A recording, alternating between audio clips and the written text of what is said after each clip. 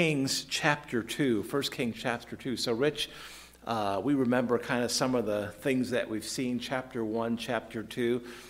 David has given sort of end-of-life counsel, his final words of counsel to the next king. Zach, who's the next king after David? Solomon, right? Solomon. Adonijah, his brother, had some other thoughts about that, but the Lord has seen fit to deal with that, and Solomon has been anointed as the king.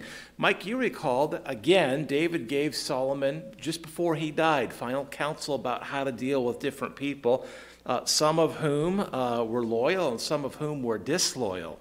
Some of whom were loyal to David and to the Lord, and some who were disloyal to David and to the Lord. And we've seen that. We've seen Solomon begin to deal with that counsel that he has received from his dad, King David. I want to continue tonight looking at Solomon continuing to work through that counsel.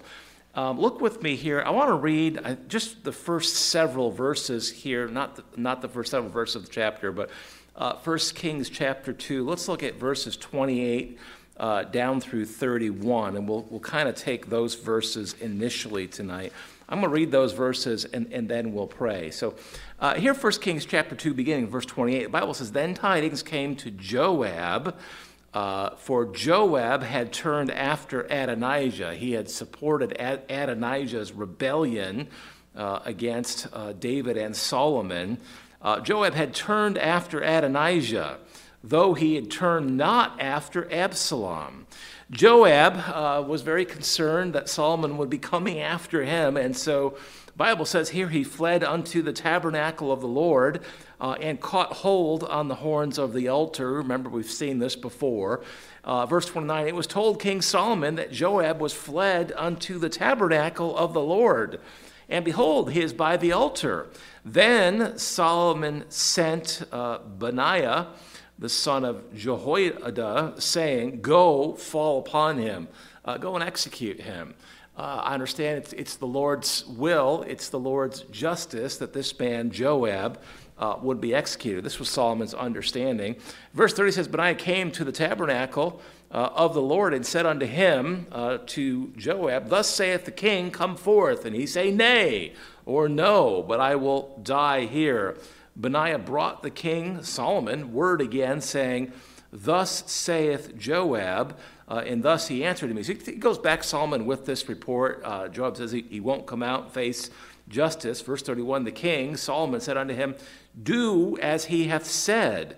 Fall upon him, execute him, right where he is, right at the tabernacle, and bury him, that thou mayest take away the innocent blood which Joab shed from me and from the house of my father." Now, that's a bloody scene. We want to understand tonight what exactly is happening here, Brother Ray, and why it's happening. One of the things I want us to see tonight, to be reminded of again tonight, Rich, this has been a constant theme, sin has consequences.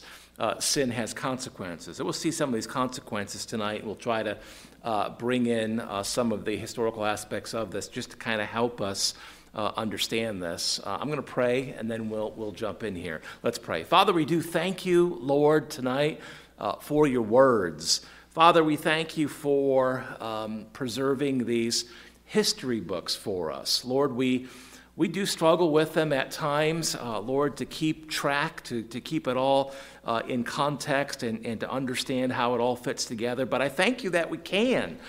Thank you, Lord, tonight that we have the Holy Spirit. We have a completed Bible. We can study and compare Scripture with Scripture and wrestle with it and understand, Lord, how it fits together. And, Lord, understand again tonight that there are principles here that you are revealing to us that are relevant to us even today, hundreds and hundreds of years later after these events. Lord, help us to understand the meaning and significance of these events on your timeline, in the context where we see them. And also, I pray tonight again that you'll help us to understand how we can apply these things in our life today for your honor, Lord, and for your glory. Father, I pray tonight that you'll help me, that you'll help each of us to see that which you'd have us to see, to understand how best to apply it in our individual lives as well. Lord, I love you. I thank you. I pray all of this now in Jesus' name. Amen. Shall we jump in? Zach, you feel good about that? We jump right in. Okay, come on back to verse 28. So again, 1 Kings chapter 2, back here in the Old Testament, 1 Kings chapter 2, verse 28. We find here Joab. Now remember, Joab had been a general under David. And Rich, at times he was quite loyal to David and seemed like a good, reliable, faithful leader, but at other times he had been quite disloyal. Can you remember probably the most disloyal thing that Joab did? Does anyone, guys, do you remember?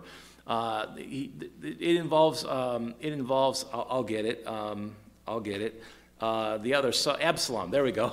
Brother Ray, I got it. Did you pray for me? Absalom. He murdered Absalom. He took Absalom's life against David's will. David had given specific counsel not to do that, even though Absalom had revolted and rebelled against his dad, the king. There's that. Now, we know Joab also, he committed at least 2 other murders that are referenced here in this passage. We know that, we see this here. There's the case of, I'll get it out here, Abner and Amasa. And back when that happened, back when we saw that happen back in 2 Samuel, remember not that long ago, David had pronounced that there would be consequences for that.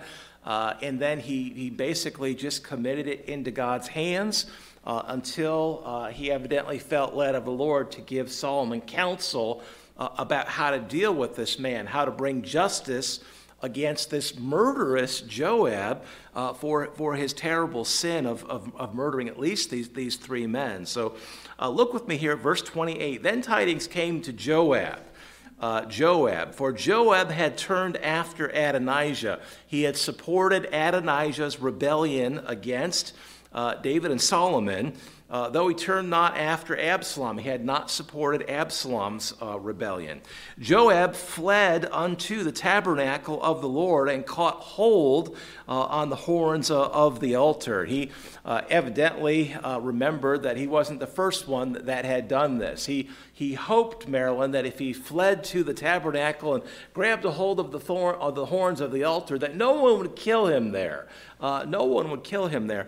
We'll see in a minute that the law, Brother Ray, actually prescribed that if a man was guilty of first-degree murder, that he should be executed even if he fled to the tabernacle seeking mercy there. That was required under the law, and so that's good to know.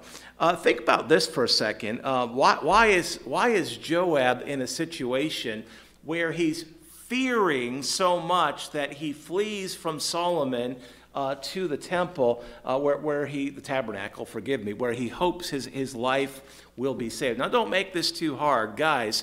Why is this man so fearful? What's behind his fears? Zach, can you help me out with that a little bit? Has he been obedient? Has he been disobedient? Has he been loyal? What's at the root of this fear here? He's been disloyal to David. He's been disloyal. He's been disloyal to David. He's a murderer. He's killed several. He knows that he's guilty. He knows that David in the past has pronounced consequences. He very likely knows that David had encouraged or counseled, Solomon, regarding dealing with this man. Zach, his fear, I think we could just summarize it very quickly.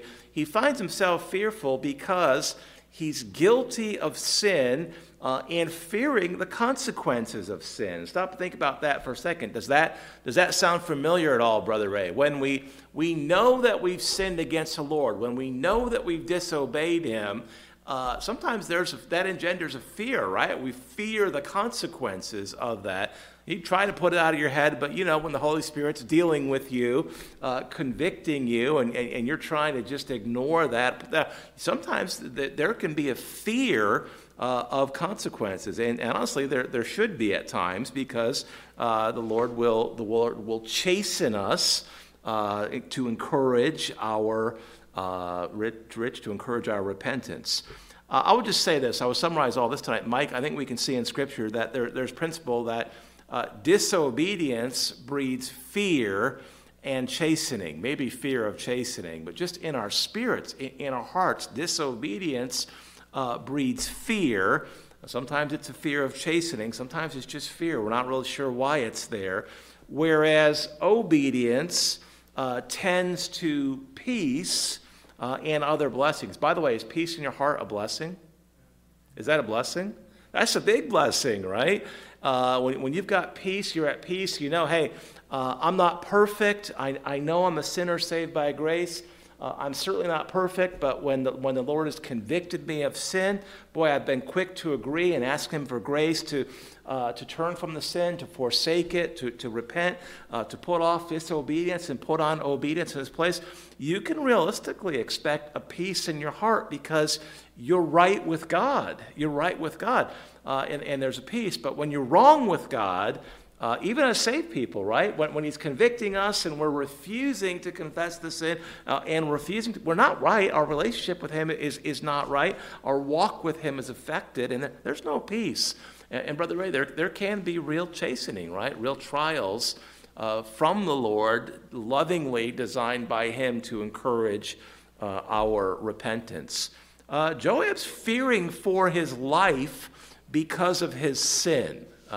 He's fearing for his life because of his sin. Look, verse 29, it was told King Solomon that Joab was fled unto the tabernacle of the Lord. So it's not the temple at this point. Solomon has not yet been privileged to build the temple. He will be, but it's still the tabernacle at this time.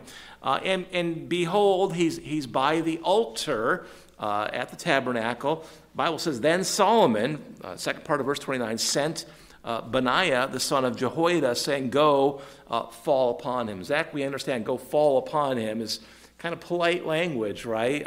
Polite scriptural language. To fall upon him in this context is to go and take his life. Now, you look at this and say, well, is Solomon addressing sin with more sin? Is he heaping sin upon sin? Is he exacting revenge or retribution, perhaps on the part of David, in a way that would be sinful? Would he be better to just commit this into the Lord's hands, as David, his dad, did initially at least? Or we're going to try to evaluate this biblically. That's always a good idea, Rich. And try to draw some conclusions. Is this a righteous thing that Solomon has sent this man to execute Joab, or is it unrighteous? Well, we know if you look at verses 31 and 32, King said unto him, do as he said, fall upon him, bury him, that thou mayest take away the innocent blood which Joab shed. And back down in verse 32, he mentioned specifically Joab being guilty, again, of the murders of Abner and Amasa, down toward the end of verse 32. So Solomon has sent this man, an executioner, really, to execute this one who is guilty of murder. But we won't go back there right now, but back in 2 Samuel 3, David had Mike publicly assigned guilt. He had publicly called out Joab and assigned guilt to him for these murders. David made it known publicly that Joab was the one who was guilty of murdering those two men. And then in 2 Samuel 3 in verse 39, David says, and I am this day weak, though anointed king, and these men, the sons of Zeruiah, be too hard for me. The Lord shall reward the doer of evil according to his wickedness. Not the Lord's wickedness, of course, but the wickedness of those who were guilty of these sins. So for better or worse, David calls out Joab back at the time that he committed those murders And he said, you know what, I just don't feel like I can deal with this or should deal with this at this time. And so he just said, Lord, I'm going to put this in your hands, and I'm going to trust you, Brother Ray, somehow to take care of business. Somehow, Lord, when it's your time, your way, you see that justice is executed upon this man. Now, I've already mentioned tonight, at least once, that earlier in this chapter, we've seen David counsel Solomon that he should do according to his wisdom. He says in verse 6, 1 Kings chapter 2, verse 5, verse 6, do therefore according to thy wisdom, let not his hoar head or his white hair go down to the grave in peace. He said, listen, you need to deal with this man according to wisdom from the Lord. You need to deal according as you feel that God would lead you. And so Solomon is clearly doing that, Brother Mike. He sees that this murderous Joab, he's unrepentant. He supported Adonijah in his rebellion against God's chosen king. There's been no recording of repentance for the murders. No indication of repentance for sort of militating against God's plan that Solomon would be king. And so it looks like this is just an unloyal, unfaithful, unrepentant man who has real potential to threaten Solomon's rule and reign unless he deals with him according to God's will, would be the idea here. Look again at verse 30 here in our passage. He sends this man Benaiah to the tabernacle. Solomon says, forgive me. Joab says, I'm not going to come in here if you want to murder me. Of course, it wouldn't be murder. This would be a just execution. Verse 31, Solomon reiterates his command, hey, you need to go back there and deal with him no matter where he is. The king said unto him, verse 31, do as he hath said, and fall upon him, and then bury him, so you understand what that means, that thou mayest take away the innocent blood which Joab shed from me and from the house of my father. Would you turn back quickly to Exodus chapter 21? I want to look at two verses that kind of help us evaluate whether Solomon has acted righteously according to God's word or not. I want to look first at Exodus 21 and verse 14. Exodus 21 and verse 14. This very interesting verse, and we probably should have looked at this verse before we got to this point, but are you there? Everybody there? Brother Ray, you're there. Exodus 21, verse 14. But if a man come presumptuously upon his neighbor to slay him with guile. So you remember we looked at this. The Lord had certain prescription for dealing with someone who was guilty of manslaughter, sort of accidental killing. But if a man come presumptuously to slay him with guile, sort of intentionally, murder one in modern terms, then thou shalt take him from mine altar that he may die. So Lord, we understand this. The Lord prescribed capital punishment for premeditated murder in Scripture. That's God's plan. That's God's way of dealing with that in Scripture. Zach, do you see any indication in Scripture that God has changed that prescription? I don't see any indication of that at all. We don't like to think about that. We are concerned about people being executed unjustly or wrongly. But I think we do well to bear in mind, hey, that is God's prescribed manner of responding to people who are found guilty of premeditated murder. And so you have to kind of look at a verse like this and compare it to Solomon's decision and say, you know what, some time has gone by, but this man is guilty of murder, at least 3 murders that we can see in Scripture, and the Lord has prescribed a way of dealing with this murderer, and so you have to weigh this and say that this would appear to be consistent with the Lord's command.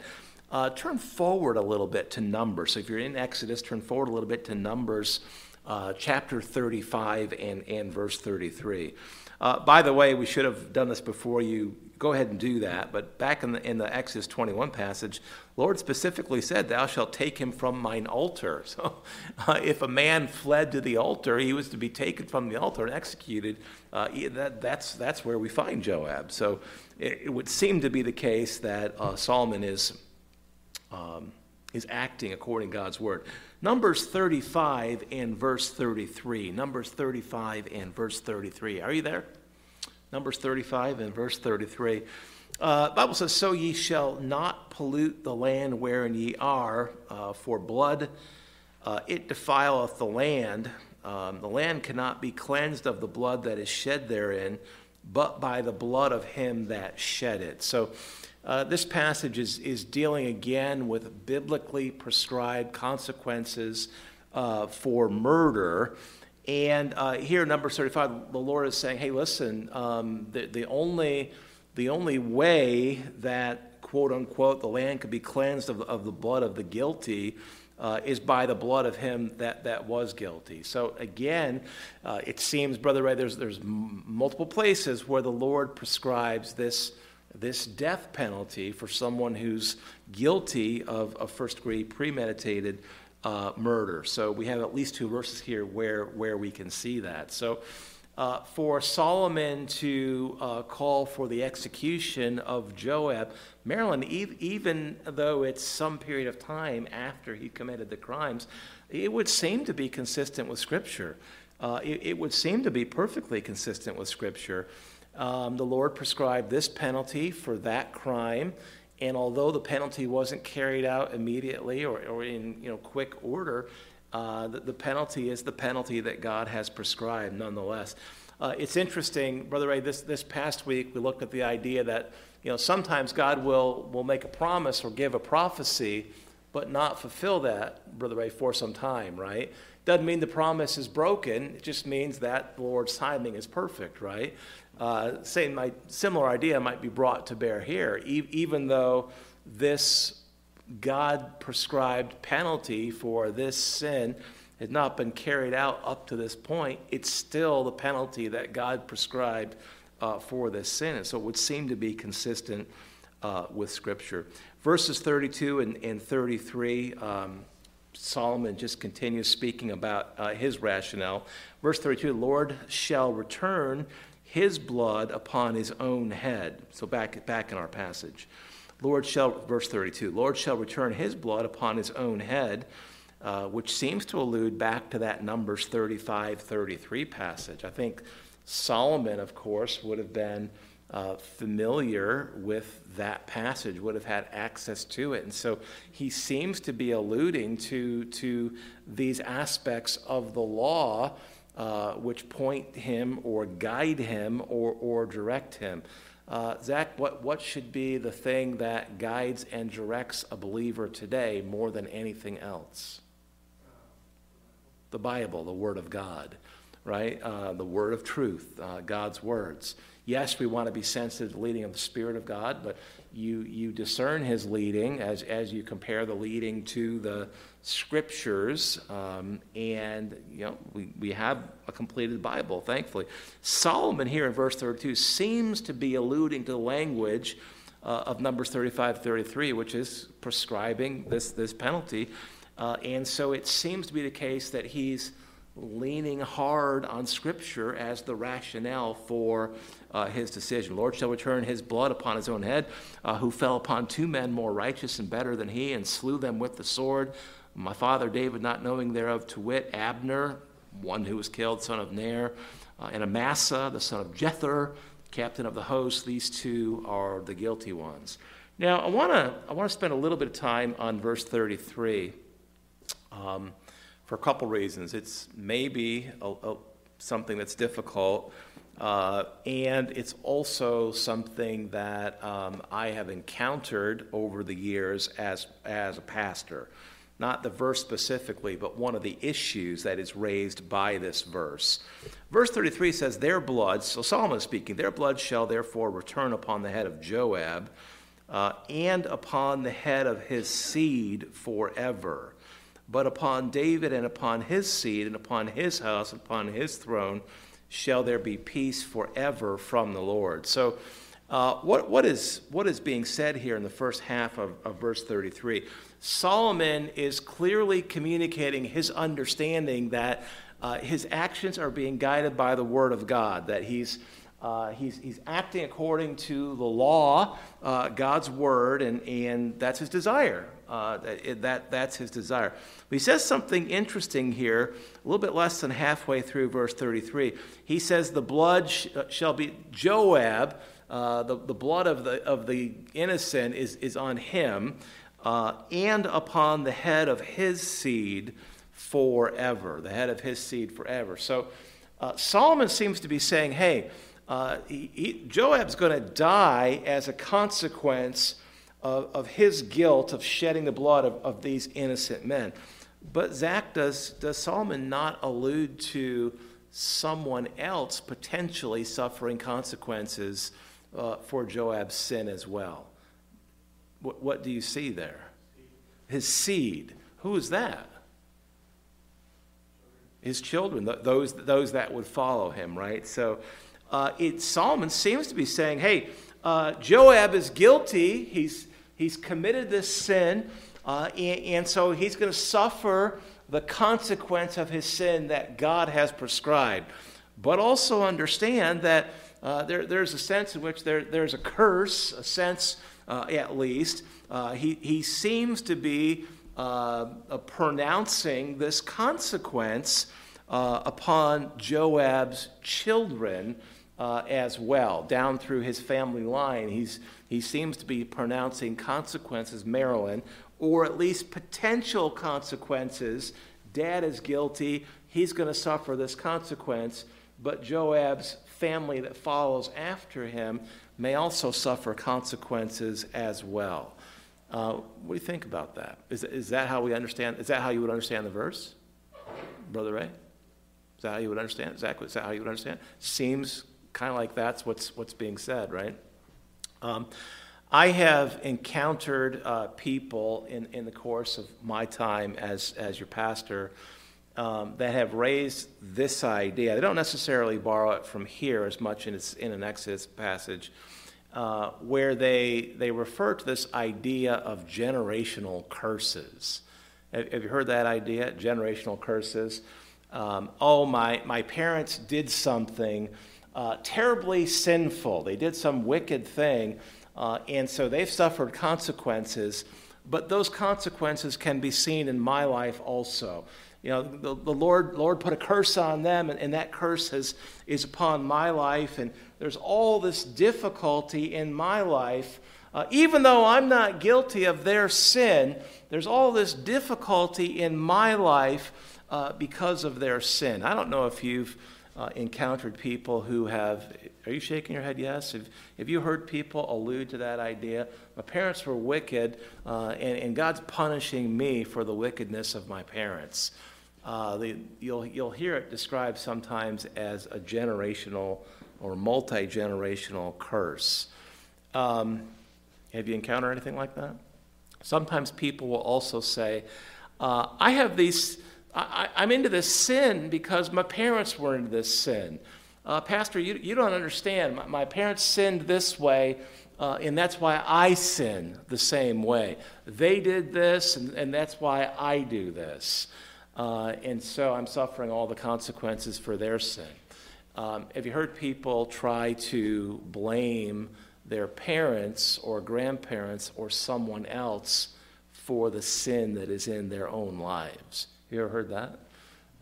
Probably have. Do this for me, and I want to just spend a couple minutes on this because it is something that I do encounter from time to time, and so we'll go down a little bit of, admittedly, a little bit of a rabbit trail here, just for a bit. Turn over to Exodus 20 and verse 4, please. Exodus 20 and verse 4. Don't spend too much time here, but we kind of have an opportunity here and really a need to understand that phrase here in verse 33. Exodus 20. Are you going there? Brother Ray, are you there? You're in Exodus 20? So Exodus 20, the Lord is giving forth the Ten Commandments, so it's very familiar to us. Verse 4 says, "Thou shalt not make unto thee any graven images or any likeness of anything that is in heaven above or that is in the earth beneath." Like idolatry is prohibited by the Lord, and that makes sense. Verse 5, "Thou shalt not bow down thyself to them, nor serve them. For I, the Lord thy God, am a jealous God." And then this phrase, "visiting the iniquity of the fathers upon the children unto the third and fourth generation of them that" what? "Hate me."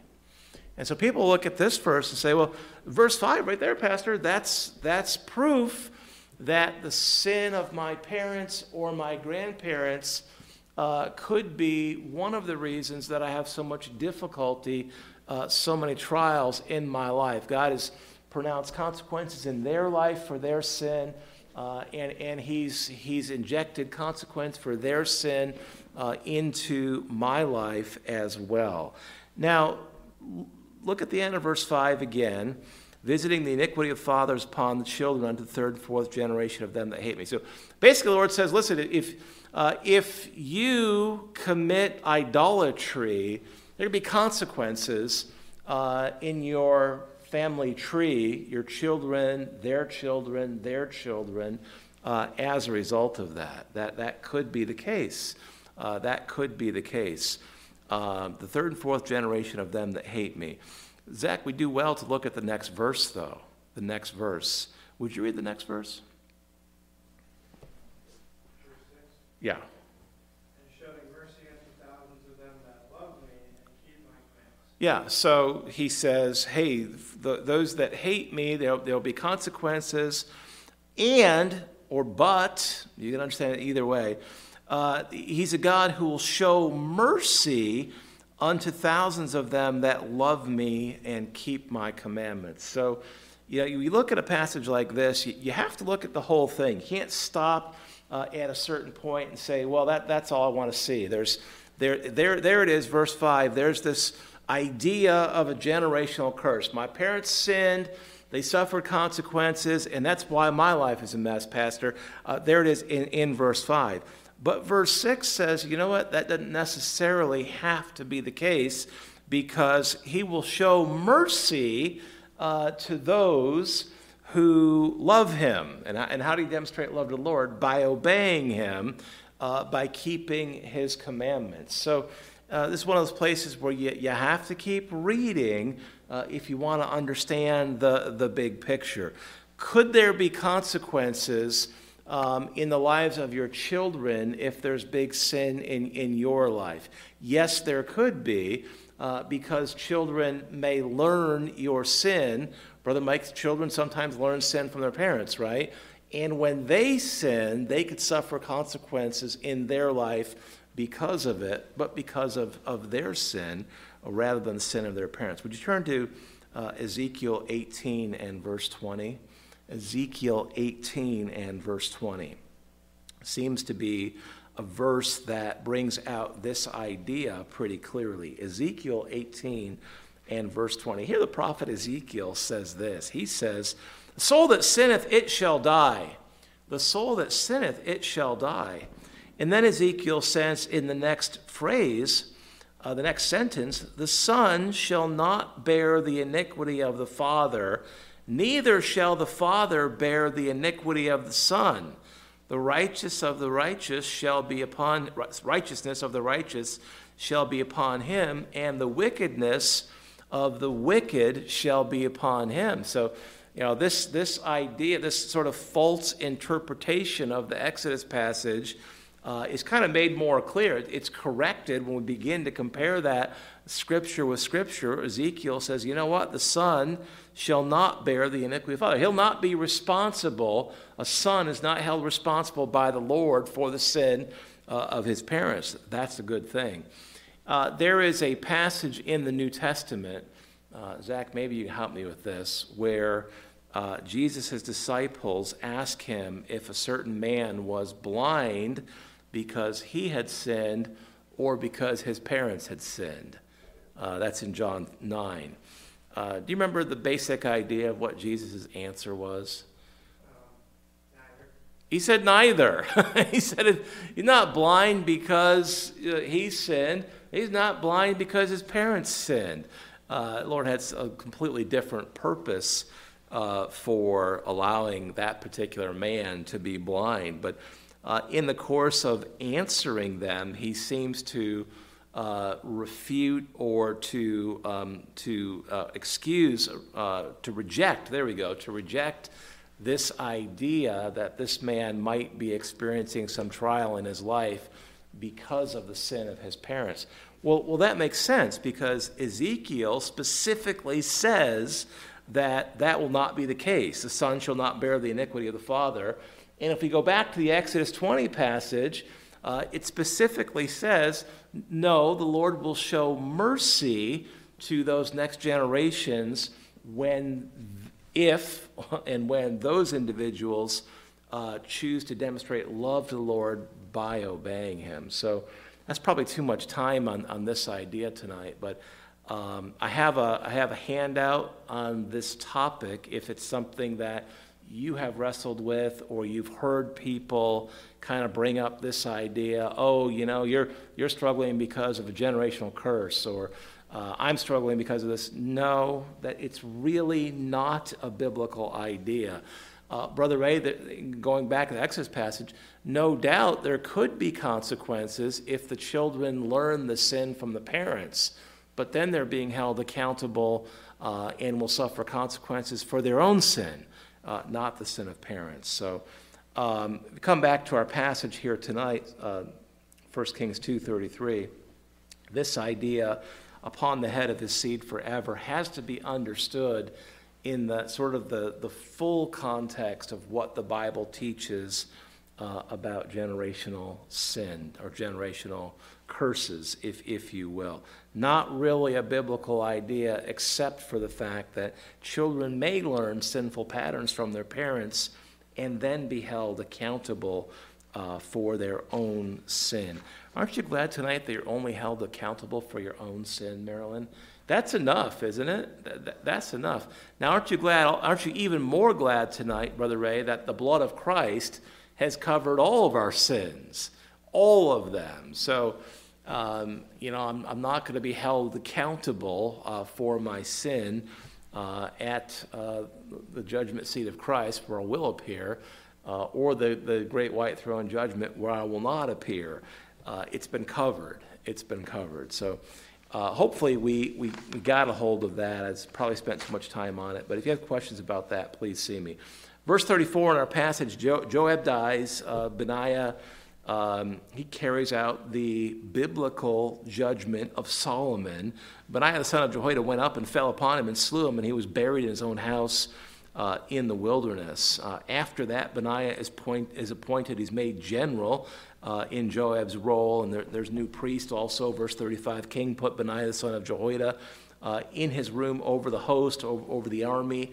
Zadok the priest did the king put in the room of Abiathar. There's another account here, and we can kind of read through this quickly. There's another man that Solomon has to deal with. It's Shimei. He's a man that David has given counsel to as well. This is the gentleman, not so gentlemanly man, who had cursed David when he was fleeing east out of Jerusalem as Absalom was approaching. You remember that, right? Back in 2 Samuel. It wasn't too long ago that we were there. This man was kicking up dust and throwing rocks and throwing curses at David as he was fleeing away from Absalom. And David gave some counsel to Solomon regarding this man, which Solomon carries out. Basically, Solomon banishes him to a certain place and says, Brother Ray, I'm going to be lenient. I'm going to show you clemency if you stay there. He put him under kind of like a modified house arrest. You go to this place and stay there. It's probably an idea that's borrowed from the law. Zach, is there an aspect of the law that he might be borrowing that idea from? Cities of refuge, right. So if a man was, remember who could find refuge there? Yeah, so if you accidentally killed someone, you could go to city of refuge, and you would be not held accountable so long as you stayed there. And you had to stay there, I don't know if you remember, I think I have this right. You had to stay there until what? Do you remember? The death of the high priest is exactly right. And so that idea of a place of refuge where you are ultimately exonerated by the death of a high priest is a very clear picture of Christ, right? He's the ultimate high priest. They were ultimately exonerated by the death of the priest. And so that whole construct, that whole Old Testament idea is a very clear picture of Christ. You get excited about that because it's one of the ways the Lord prepared the Jewish mind for the idea of a Savior who would die for them. Before that might have been perfectly clear. So it's just kind of interesting. Solomon may have borrowed this idea from that prescription in Scripture. Look at verse 36. King sent and called for Shimei and said unto him, Build thee a house in Jerusalem and dwell here, and go not forth whence any whither. For it shall be that on that day, I may have said he was required to go out, forgive me. For it shall be that on that day thou goest out and passest over the brook Kidron, that be to the east. Thou shalt know for certain that thou shalt surely die. Thy blood shall be upon thine own head. So he said, I think I misstated, said he had to go somewhere else, but he was actually required to stay there in Jerusalem. And if he went anywhere else, he would suffer consequence for his sin. Verse 38, Shimei said unto the king, the saying is good. He agreed. As my lord the king hath said, so will thy servant do. And he dwelt in Jerusalem many days until he had some practical reason to depart for a time. It came to pass, verse 39, at the end of 3 years, that two of the servants of Shimei ran away unto Achish, son of Maacah, king of Gath. They told Shimei, saying, Behold, thy servants be in Gath. Shimei rose and saddled his ass, went to Gath to Achish to seek his servants. Shimei went and brought his servants from Gath. So there's this issue amongst his servants that he feels that he needs to go out and address. Verse 41, Solomon finds out that he has gone and come back, and so he pronounces the consequence upon this man. Verse 42, the king sent and called Shimei and said unto him, Did I not make thee to swear by the Lord? And protested unto thee, saying, No, for certain, on the day thou goest out and walkest abroad any whither, thou shalt surely die. Didn't I tell you that? Brother Mike, he said, Hey, man, I told you that if you did this, you'll die. Thou saidest unto me, the word that I've heard is good. You agreed. He said, I told you what the deal is, and that if you didn't abide by our agreement, that there would be consequence, and you agreed. Verse 43, Why then hast thou not kept the oath of the Lord, an oath, an agreement that you made before the Lord with me, and the commandment that I have charged thee with? Verse 44, the king said, Moreover to Shimei, Thou knowest all the wickedness which thine heart is privy to, that thou didst to David my father. Therefore the Lord shall return thy wickedness upon thine own head. King Solomon shall be blessed, and the throne of David shall be established before the Lord forever. Here's the last verse of the chapter, verse 46. King commanded Benaiah, the son of Jehoiada, which went out, fell upon him, that he died. The kingdom was established in the hand of Solomon. So, Zach, you have here again a man who suffers consequences for his choices, for his actions. Now, you look at this and say it seems kind of strange that he would be killed for just going out of Jerusalem and then coming back. But Brother Ray, he made an agreement with Solomon before the Lord that this would be the case. And you may wonder about exactly why Solomon handled this man this way. Brother Ray, I suspect he just wanted to see if this man would prove honorable and trustworthy over a period of time. Would he demonstrate that? by choosing to abide by this agreement over time? Or would he violate it, proving himself untrustworthy, dishonorable, perhaps a threat to Solomon? I can't say for sure exactly what Solomon was thinking here, but I can say this man made an agreement, an oath with Solomon before the Lord. He violated that, and he suffered consequences. Marilyn, we do well again tonight to kind of bring it all back down to the idea that our sinful choices have consequences. We're so thankful tonight because of the cross, that because of the cross, none of us who have come to Christ for salvation will experience the consequence of hell. Nonetheless, our sin can have consequences in our life, and certainly we do see that idea here tonight. Joab suffered great consequence for his sin. It was the consequence that God prescribed for his particular sin. So Solomon would seem to be acting according to the word of God in that regard. This man suffered consequences. This last man, Shimei, suffered consequences for his choices too. Just go back and ask you to consider, before we close here, we'll pray and sing. Zach, it seems to me that Solomon probably had a hard choice to make regarding Joab and killing him at the tabernacle, having him executed at the tabernacle. He was guilty, and the Lord's prescription was clear. But don't you think that was hard? Don't you think that was hard? Should be hard, I think. Remind me again what he evidently leaned on in order to guide his choice, to guide his decision. When it must have seemed very hard, he was guided by what? The word of truth, the word of God. By the way, we have all kinds of decisions to make all the time, right? We have difficult decisions, difficulties that we face all the time. We have to make choices every day. Sometimes the choices seem inconsequential. Sometimes they seem very consequential. But whether it's one or the other, we do well when we're making choices to consider how does the Word of God factor into this decision? Does the Word of God clearly point to one decision or the other?